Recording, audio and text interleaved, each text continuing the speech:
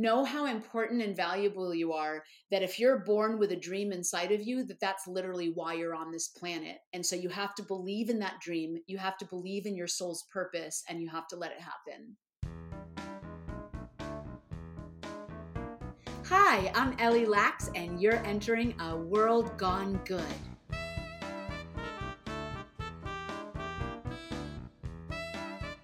Well, hello and welcome. My name's Steve, and I am just getting over a cold, so I hope you enjoy my cold voice. This is World Gone Good, the podcast where we shine the light into the darkness to prove that there's still good out there. Oh, yes, there is.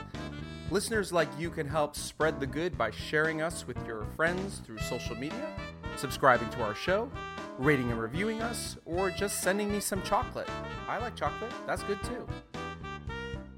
I'm going to keep today's show intro short so we can get right to my conversation with our incredible guest. How short am I going to keep it? Well, that's it. We're done. Let's go start the show. I am such a fan. There are people who are fans of celebrities and musicians and bands and art. And I am a fan of people who are doing what I hope to do someday. And you are one of those people. And I had the pleasure of coming last year, right around this time, to the Gentle Barn. I got to spend several hours there, which was really cool. And I just thought we could have a great conversation about that and all you do. And I'm going to start in a place that I don't think you're going to think I'm going to ask you. So here's your first question, Miss Ellie Laks. What was your first pet? My very first pet was a dog named Simon. He was an Australian Shepherd, and my parents brought him home late one night when I was 4 years old. And I took one look at him, and I absolutely knew that we were going to be best friends. And we were. He raised me. He was my best friend. I would race home from school just to be with him. We gallivanted around the woods and the lakes together. We played games. We sled together in the snow every winter. He was magical. And how many years did you have He him? actually lived 19 years. Wow. Yeah, he brought me into my 20s, and then he passed away. But he really raised me. Oh, that's incredible. And you seem to be somebody, I'm imagining that, and I'm just taking a guess here, that you probably brought home animals along the way that maybe your parents were like, why did you bring that home? Or am I just, is that just a guess I'm making? You have me pegged. I was the kid that just kept bringing animals home. Lizards and snakes, turtles, bunny rabbits, injured birds, baby birds, cats and dogs from the neighborhood. And my poor parents, like my dad worked all the time and my mom had her hands full with us three kids. And the last thing she needed was a house full of other animals she needed to take care of. So it was very challenging for her. And what she ended up doing was kind of rehoming them or placing them when I was at school. And I would come home to find them gone. And I can understand her motive, but for me, coming home and finding my new friend gone was it was very painful. And Wow. It hurt me very deeply. And I would say, but that was the beginning of the Gentle Barn, because I would come home to find them gone. I would be very, very upset. And I would say to my poor parents at the time, I would say, you'll see, when I grow up, I'm going to have a huge place full of animals and I'm going to show the world how beautiful they are. So it was out of that pain that the Gentle Barn was born. Wow. Now let's go here for a second. How many siblings do you have? I have two younger brothers. Okay, so you're the oldest. Yeah. And you graduate high school. Did you go to college? Did you have a career in mind? Were you one of the type of people who are like, I'm going to be a veterinarian type of person? I actually didn't want to be a veterinarian from a very early age. And I don't know why I knew this, but it seemed that veterinary care was more scientific and more medical. And I really wanted to be on the emotional side. I really wanted to breathe the life back into somebody and be able to hold them and love them, instead of dealing with clients that like want to put their dog to sleep when they shouldn't be, or clients that didn't want to spend the money doing a surgery that their pet needed. I didn't want to deal with those things. I really just wanted to be able to take someone broken and make them whole. And when did the idea of the Gentle Barn in its first inkling come into your head as I'm going to go for this? Yeah, so it was my dream since I was 7, but I had no idea how to start. So it kind of just remained a fantasy while I was going to school to have a real job, quote unquote, right? Um, Sure. and it was 22 years ago that I was driving down the street and I saw a petting zoo I'd never seen before. And it was very crowded and it smelled funny and there was a lot of animals there and I'd never seen it before. So I just found myself pulling over and going in there just to kind of be nosy. And Mm-hmm. the scene was absolutely horrific. The goats and sheep had overgrown toenails. The animals were in very small cages, some of them. Nobody had water, even though it was 110 degrees outside. And I just very quickly realized this was not a good scene. And it made Mm-hmm. me sick to my stomach. And I was like, I have got to get out of here. And running for the door, there was a goat that was blocking the exit. And I looked at her and she was absolutely falling apart. Her toenails were overgrown. I thought she was pregnant at the time. Her coat was filthy and matted. And she looked me in the eyes and she literally asked me for help. Now, at the time, I was a young adult living in a small house with a half-acre backyard. And I immediately said, yes, I could bring a goat home. So I went to find the owner and said, hey, can I have that goat? Thinking I was doing her a favor. And she said, no. And I said, look, that goat is going to die if she doesn't get any help immediately. Can I buy her? And she said, no. And I said, well, I'm just going to stay here till you say yes. And I stayed there. Yeah, I stayed there Oh, for 12 days. oh my, wait, what? For She real? looked me in the eyes and she asked me for help and I just couldn't turn my back on her. I couldn't go on with my life until I made things right with her. That's amazing. And then what happened? The owner finally gave in. Yeah, on the 13th day, the owner was like, lady, hey, take the boat and get the heck out of here. Wow. Where did you sleep? No, so what I did was that I came at 6 in the morning every day. And I would say, hey, can I have Mary? And they would say no. And I would pay entrance and I would go and sit by Mary all day, making sure she had water and food. And I kept telling her, I'm not going to leave until she's mine. And then at the end of the day, Oh at my 6 in the evening, when they shut their doors, I would say, can I have Mary? And they'd say no. And I'd say, okay, see you tomorrow. And I just did that for 12 days. And it was very peaceful. I paid my entrance. I sat quietly beside her. But I was basically like letting it be known to her and them that I wasn't going away. You were her stalker, but like in a good way. You paid the entrance fee to stalk her. So you take this goat home. Are you living alone at the time? Yeah. Okay. And did you have do you have any other pets at the time? Oh my God, that's totally not even true. I wasn't living alone.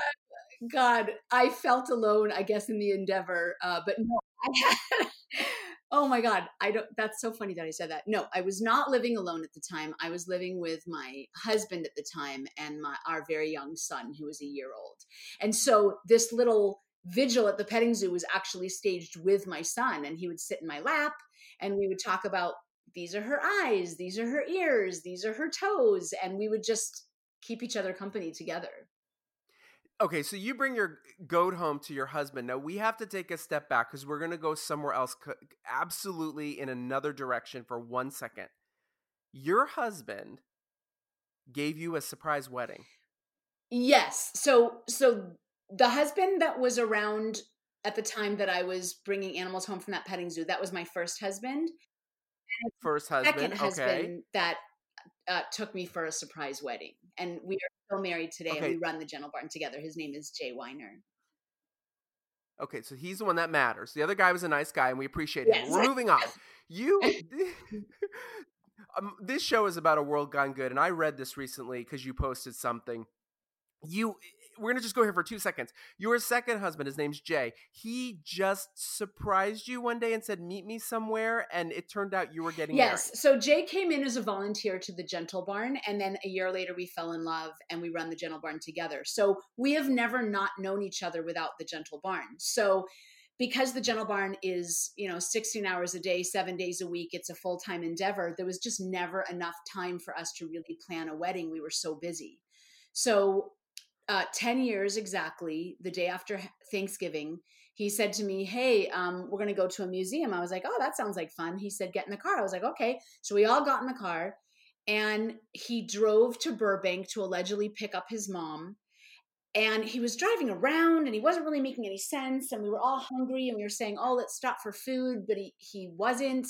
And then eventually he ended up at the airport, and he looked at me and said, "Will you marry me?" And I'm like, "Well, yeah, but there's no lunch at the airport."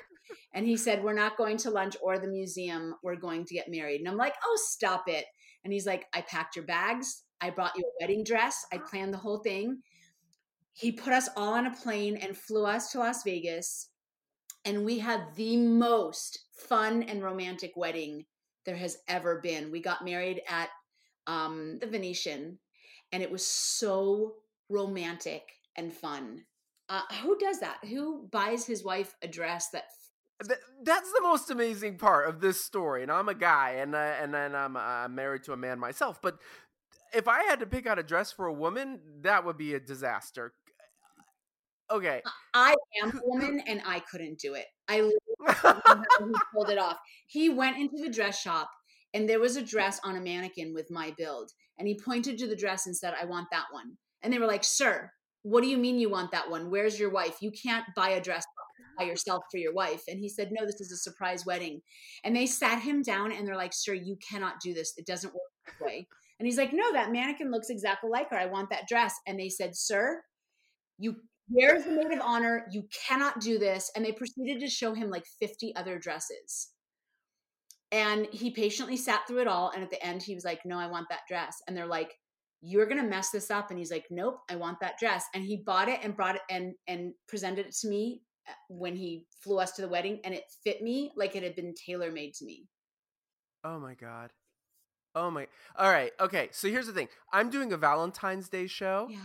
And I may pull this part of the story out and put it in the Valentine's Day show or I may have to call you with your husband and have you guys tell the story together. Okay. Oh, So, I would love to do one with my husband and talk about our entire like engagement and wedding, because it's an incredible story, the whole thing. okay. So, all right. Well, we'll do another one in like a month. Okay. We'll plan that. Okay. But let's get back to, all right. So getting back to the Gentle Barn, um, where did the name come from? It came from the sky. I pulled animals out from that petting zoo enough so that one day I woke up in the morning, saw my backyard full of animals, and said, "Holy crap, I just started my dream." I was walking around in a daze that day in the barnyard going, "Oh my God, I started my dream. This is it. This is the beginning."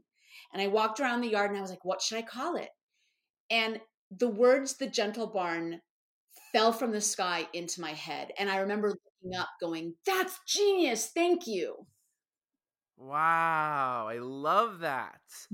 And how does this start? I mean, did it start on the property you're on, or did it start smaller and you moved it to the property you're on? Yeah, it literally started at that little house with a half-acre backyard because of the petting zoo. I started bringing animals home from that petting zoo. One day I looked into my backyard that was full of animals and said, "Holy cow, I just started my dream." Got the name The Gentle Barn. And then I said, word spread very, very quickly that there was some crazy lady in the valley that's taking broken animals. So a lady called with a pig that was going to be slaughtered. And I drove by a horse sale and found these old, lame, scared horses and brought them home. And then I found a homeless woman that was living in her car with all these chickens and pigs, and I took them home. And people started calling, and little by little, the backyard filled up with animals. And then I realized I'm going to have to find a way to support this, because my first husband was getting more and more unhappy about what was happening in the yard. So then Right. I established a 501c3 and kind of told the public, "Hey, you can come in and meet these animals on Sundays, and you can bring your school field trips during the week, and we can do groups of special needs kids during the week." And word spread and people started coming. And we lasted there. Well, so my first husband, um, kind of in the first couple of years was like, "Yeah, this isn't for me." And he left. And then a year later, or a while later, in came Jay as a volunteer and started helping me more and more and more and more. And a year later, we fell in love. And then Jay took us from that little half-acre backyard with a handful of animals to where we are today, which is we are in Santa Clarita, California, which is 30 minutes north of Los Angeles. Our main location is on 5 acres, but then 10 minutes up the road, we have our Sun Clarella Healing Center, where the majority of our younger, bigger cows live. We have like 38 cows that live there. And it's also where new animals come to be triaged, quarantined, and socialized. This is a giant undertaking for anyone to take on. What advice would you give to somebody who's thinking about doing something like you did? What are three things you would tell somebody? So, my advice for anyone that wants to start a sanctuary, or really anyone that has any kind of dream, my three pieces of advice are: number one, never, ever, ever take no for an answer. Number two, find a way to get used to receiving so that when you start your dream, the universe can really rush in and support it and uplift you so that you could do your really, really important work. And number three, know how important and valuable you are, that if you're born with a dream inside of you, that's literally why you're on this planet. And so you have to believe in that dream, you have to believe in your soul's purpose, and you have to let it happen. It's so simple because there's so much time we spend talking and talking and talking, and then there's times when we just start doing. And I've said this before on this podcast, is I had a moment in my life where it was a very dark time, and I was not in a good place, and I was in therapy, and the therapist told me you need to be on these medications and all these things that I didn't want to Mm. do. And I decided to do exercise instead because I had read up that, endorphins and serotonin and all these things change when you physically move yourself. And I was overweight and I was not happy in a lot of ways, but I joined this boot camp thing and it was torture. I signed up for a month, 5 days a week, 6 a.m. every morning before work. And there was one class about 2 weeks in, and I was just not, I couldn't, I kept, my brain was just overthinking everything, and I was too scared and I couldn't get in the zone. And the man running the boot camp, his name is Barry. He had this microphone and he was doing a boot camp with like 50 people. And he stood next to me on a treadmill, and I'm running, and he took the microphone down and he leaned into me and he said, "Stop thinking and just move." Wow. And then I know to a lot of people that doesn't mean a lot, but to me, it was so simple, is that sometimes you just have to turn your brain off and take that step forward and Mm. trust, you know. And then that really reflects back to your relationship with your animals, because there's got to be a trust between you and these animals. First of all, thank you for sharing that story. It's the most I find that most of the profound things in life are the simplest. And a Yes. lot of people want to know, how to start a sanctuary, and what advice would I give them? And the truth is that, like, because I wrote a book, it's called My Gentle Barn: Creating a Sanctuary Where Animals Heal and Children Learn to Hope. And in the book, it's how I started the Gentle Barn and all the challenges that we've gone through. And the book is not filled with good advice. The book is actually filled with my mistakes, because the truth is that at that petting zoo, when that goat Mary was blocking the exit and asking me for help, had I really thought about, well, how am I going to run the money? How am I going to raise the money? And do I have enough room for animals? And am I zoned? And what's my husband going to think? And how am I going to raise my child? If I had started thinking any of those things, I would have not saved her life, and I wouldn't have not started my dream. But I didn't think. She asked me for help. My soul knew that I had to help her. I brought her home. It led to me bringing many more animals home. Before I knew it, it was obvious that I was open, and I just found a way to make it work. And I went through a lot of challenges, don't get me wrong, but Oh, I sure. came through it with this beautiful national organization that's saving hundreds of animals and healing hundreds of thousands of people. And it was the doing and the not thinking that led me there. So I love your story, and it's so true. Sometimes it's just action. You know what I mean? It's like, well, I'm just gonna go for this. It even happened with this podcast. I've told this story before too. If people are listening again, they'll be like, "Oh, I'll just zoom through this part." I started this podcast because I couldn't find the podcast that I Mm. wanted, and I was like, "Well, how hard could it be to do a podcast?" And I'm 10, 11 episodes in already, and I just ask people, and they say yes or no. And you're an example of it. We didn't know each other, but I said I'm gonna put this energy out there and I'll figure the rest of it out. The technical side, you can always figure out. Tasks and the like are easy to teach yourself, but it's the doing that comes with it. Um, so let me ask you this: it's a very umbrella question. What is your goal with the Gentle Barn?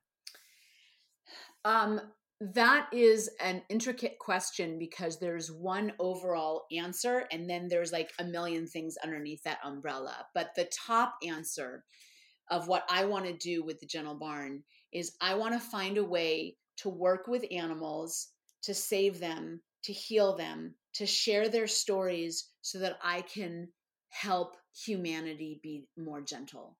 Um, there's too much separation on our planet right now. We live in this fast paced, high tech world where we are removed from nature, we are removed from animals, and therefore we are removed from ourselves.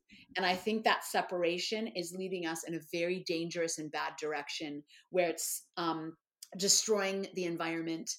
It is causing suffering for animals and people alike.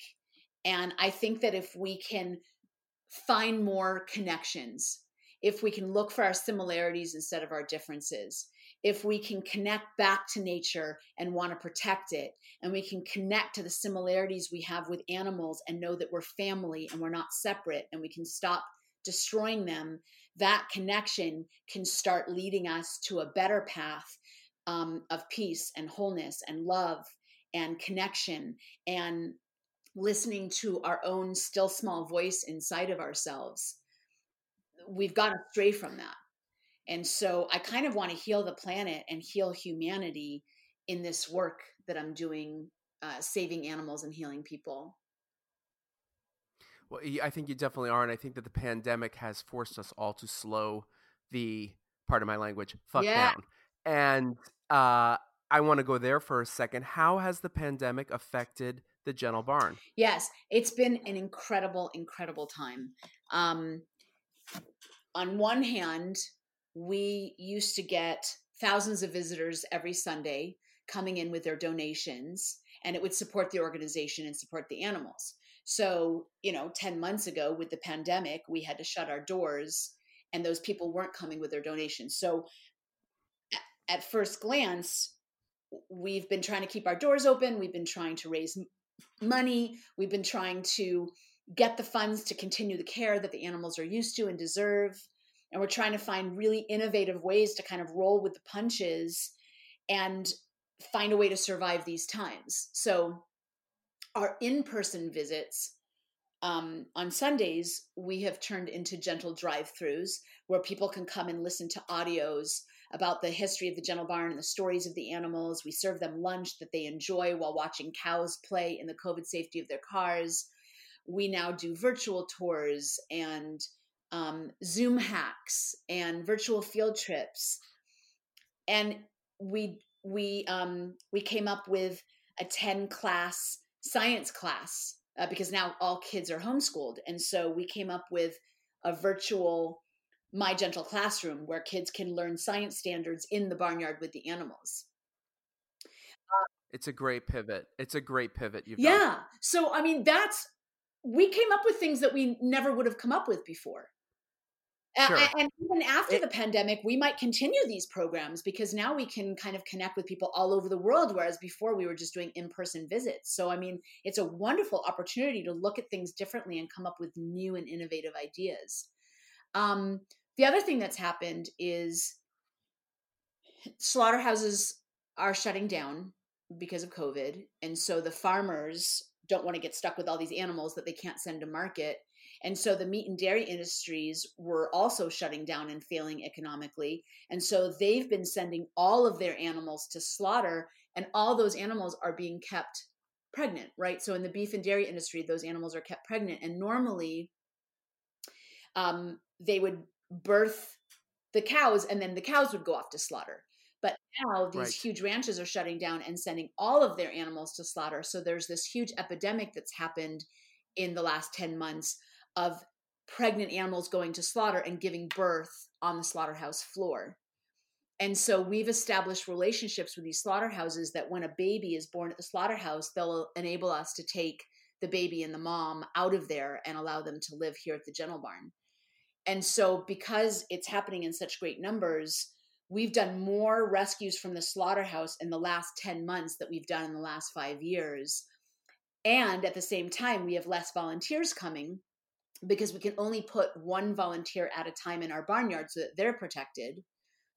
And Right. so we've been working, 18-hour days, 7 days a week with no lunch break pretty much for the last 10 months, Oh my gosh. to save these animals. So it's been creative, it's been innovative, it's been exciting, and it's also been really, really hard work.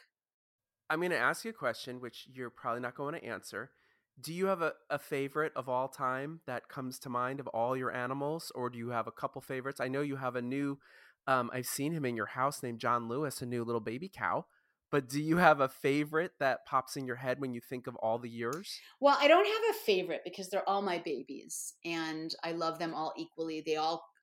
I love them so much equally, and they all come to me with gifts and lessons that have changed my life equally. But I do have three animals that I need the most. And actually, I don't know if you believe in reincarnation, but I happen to believe it's the same soul in all three animals. So, Uh-huh. my very first cow, her name is Buddha, and she's no longer with me physically, but she came early on at the Gentle Barn and she taught me everything I needed to know. She hosted every single school field trip, every private tour, and every group of at risk inner city and special needs children. She gave out 300,000 hugs in her lifetime. She taught me to meditate. She wrapped her neck around me when I cried and was going through those early on challenges of the Gentle Barn. Um, she had a great sense of humor. She was remarkable. And I went to her when I was sad. I went to her when I was excited. She was my greatest teacher. Mm-hmm. Um, so that was Buddha. And then years later, I wanted to go national and open multiple Gentle Barns, but it never seemed to really work. And then we got a call from a cow in Tennessee that had lost his foot and he was hobbling around in pain. And to make a long story short, we ended up rescuing him, getting him the necessary surgeries, fitting him with a prosthetic foot. And he ended up being world famous, for the 5 months that he was in the hospital. And by the time he was ready to leave the hospital, we ended up opening a Gentle Barn in Tennessee for him, and he helped us go national. Wow. And then he left his body. And then now during this pandemic, the last call that we got from the slaughterhouse was a calf that was born to a very, very sick mother. And they wouldn't let us rescue the mom, but they released the baby to us. And his name is John Lewis. And we brought him home orphaned at a week old with severe pneumonia and an extremely high temperature. We brought him home to our Sun Clarella Healing Center, but we couldn't cool the barn down enough to save him. And we knew we had to do something drastic or we would lose him. And so we ended up moving him into our living room. And I moved downstairs with him and became his mom. And I was with him 24/7. And my husband built an oxygen tent that we did treatments in 3 times a day. And those things combined little by little, very, very slowly, he began to heal. And he lived 4 months in our house until he outgrew it and preferred to be outside. And now he lives in our backyard. And with social media, with Zooms, with the world standing still right now and needing some hope, he is the most famous of all three of them. And people tune into our pages just to see what he's doing each day Yes. because he is giving people something else to focus on. He is uplifting people with his sense of humor and his funny antics. And he's got an amazing opportunity because he will do things that no cow has ever done. We just trailer trained him and we're now taking him to places. So he just did his first outing the other day where we took him hiking. We're going to take him to the beach. We're going to take him out for vegan ice cream. We're going to take him probably to children's hospitals, to war veteran centers, domestic violence shelters. He will have a chance to go places and do things that no cow has ever done before. He will show the world once and for all that cows are exactly the same as dogs and should enjoy the same freedoms and rights and respects. He is allowing people to fall in love with him so deeply that they're being very gently led to different dietary choices, more gentle eating habits. And he's going to change the world. And I think the world really needed him now. So that's going to lead us to pretty much wrapping this up. I have 3 questions after this, but I'm going to let you do what you do so well. There's a number one thing that we can talk about for a few minutes here that everyone on this planet can do to support the planet and support animals. And what is that? Going vegan. And when did you go vegan? So I went vegetarian when I was 11 years old, when I found out that chicken, the animal, is the same thing as chicken and rice. But I didn't understand the truth behind the dairy and the egg industry until much later. It was actually when I had just started the Gentle Barn. Some man came to visit and he was asking me if I was vegan. And I said, no, I'm American. I know, that's how like ignorant I was. He Right. said, no, but do you eat animals? And I said, no. And I very proudly told him that I went vegetarian when I was 11. And he said, yeah, but what about dairy and eggs? And I'm like, oh, but that doesn't hurt anybody. And Right. he told me the truth that day. He told me that in order to get milk from a cow, it's breast milk, just like from any other mammal. And so they have to impregnate the cow, kill the baby, and steal the milk for humans to drink. And in the egg industry, they kill all the male chicks, and the females have to live their entire lives in cages, laying Right. eggs for people, and ultimately be sent to slaughter at a very young age when their egg production slows down. And as soon as he told me that, I was like, well, you asked me if I was vegan, I'm vegan now. And that was 20 years ago. Wow. And Well, yeah. I, Go I, ahead. I think that, I think that I think that people don't realize how impactful going vegan is. I think that people see this big ocean of a problem and they think, oh, well, what's little old me going to do about it? Who cares if what I eat or what I do? It's never going to stop the problem. And I think that going vegan is way more impactful than people realize. When one person goes vegan, they save 200 animals a year. When one person goes vegan, they save 1,100 gallons of water a day. The cumulative effect of that can end this drought. When one person goes vegan, we save an acre of trees every year, combating deforestation. And when one person goes vegan, we reduce our own risks of cancer, heart disease, diabetes, high blood pressure, high cholesterol level, and dementia by 90%. So those are really, really, really big impacts. And when each of us kind of awakens to gentleness and connects with animals and falls in love with nature, that's how the world is going to change. That's how the future generation will come onto this planet with a softer footprint. And that's how we can start slowly and gently and carefully unraveling the damage that we've done and heading into a more peaceful, loving, harmonious life for all of us. Yeah, it's pretty amazing. I had a friend recently post something, a meme that he put up, and he said something about vegans are 43% more likely to break a bone and not have it heal right after the age of 65. Not mean that they're clumsy, but if they fall, they're going to have less chance of it healing right because they're not eating meat, right? So underneath it, all these people were posting all this stuff. Oh yeah, I eat meat, blah, blah, blah. And I wrote underneath it, now do cancer rates. And all these people were like, wow. And I'm like, because go look it up. Your cancer rate goes down between 23 and 26% just by going vegan. That's just one part of it. And I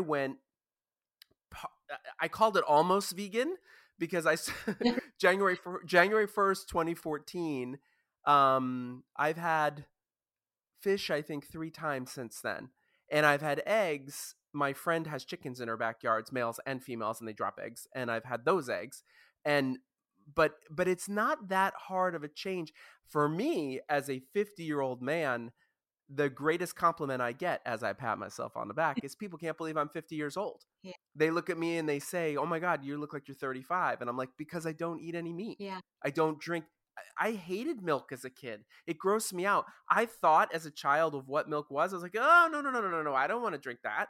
And it made me sick to my stomach to think of it. I'm not a cheese person. I'm not a butter. Like, these are simple, impactful ways, again, that if every one of us would just do one little drop of work times billions of people, we can change the world.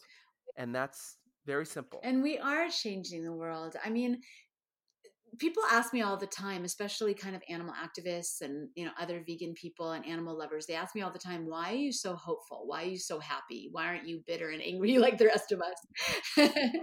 And I say the reason is because Well, number one, how you feel is what you're creating, right? So if I'm angry and bitter, I'm just creating more anger and bitterness in the world. And that's not what I want to do. I want to create more love, more peace, more joy, and more harmony. So those things have to emanate out from me. So that's first of all. But second of all, I meet children all the time. Families will bring their kids to the Gentle Barn and they'll kind of like thrust their 2-year-old at me and say, he will not eat meat. I don't know what to do with him. What do we do?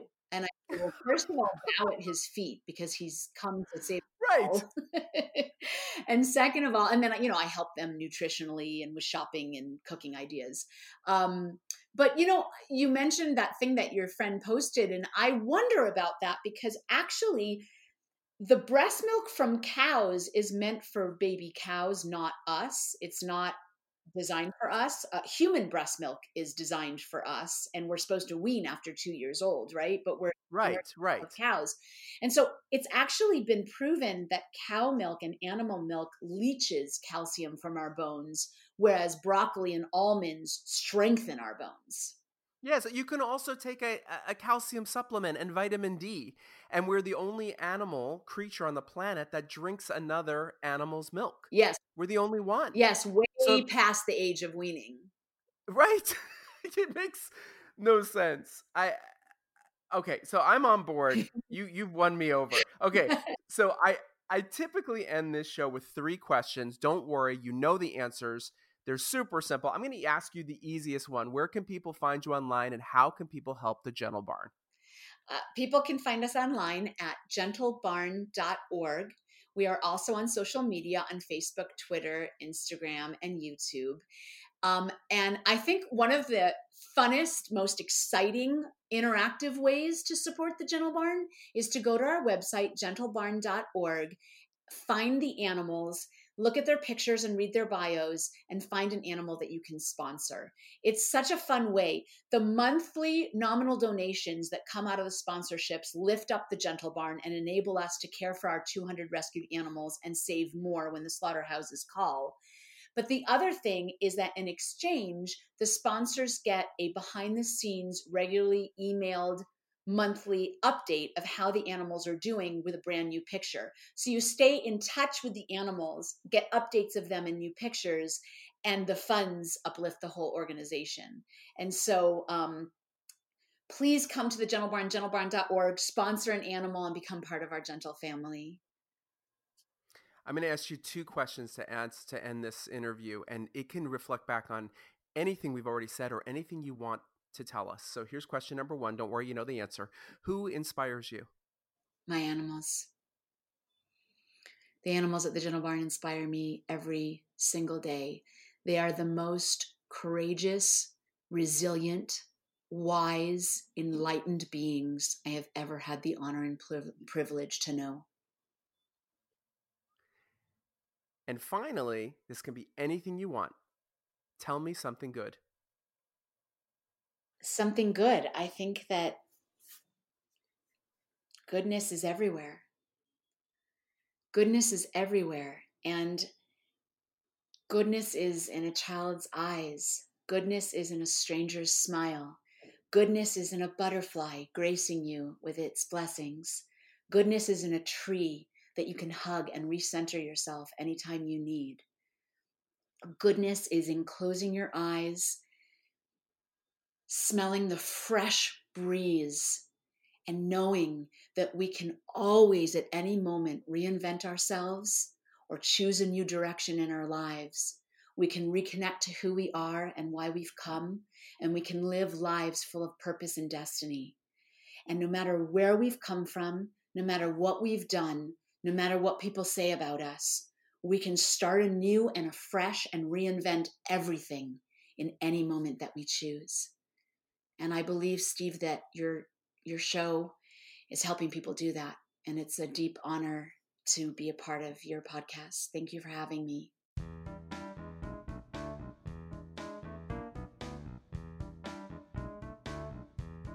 Thank you, Ellie, for sharing your good with us. I was already a fan. Now I feel like a friend.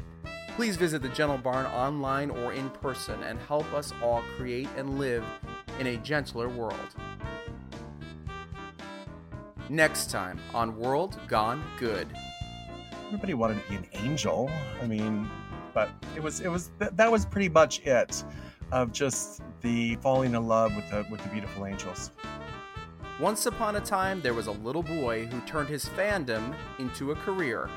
Mike Pingle talks the good in being a memorabilia collector, authoring multiple books, and his fondest memories from his longtime friendships with several angels on Earth, including the one and only Farah. It's gonna be a heavenly good show. Until then, be good.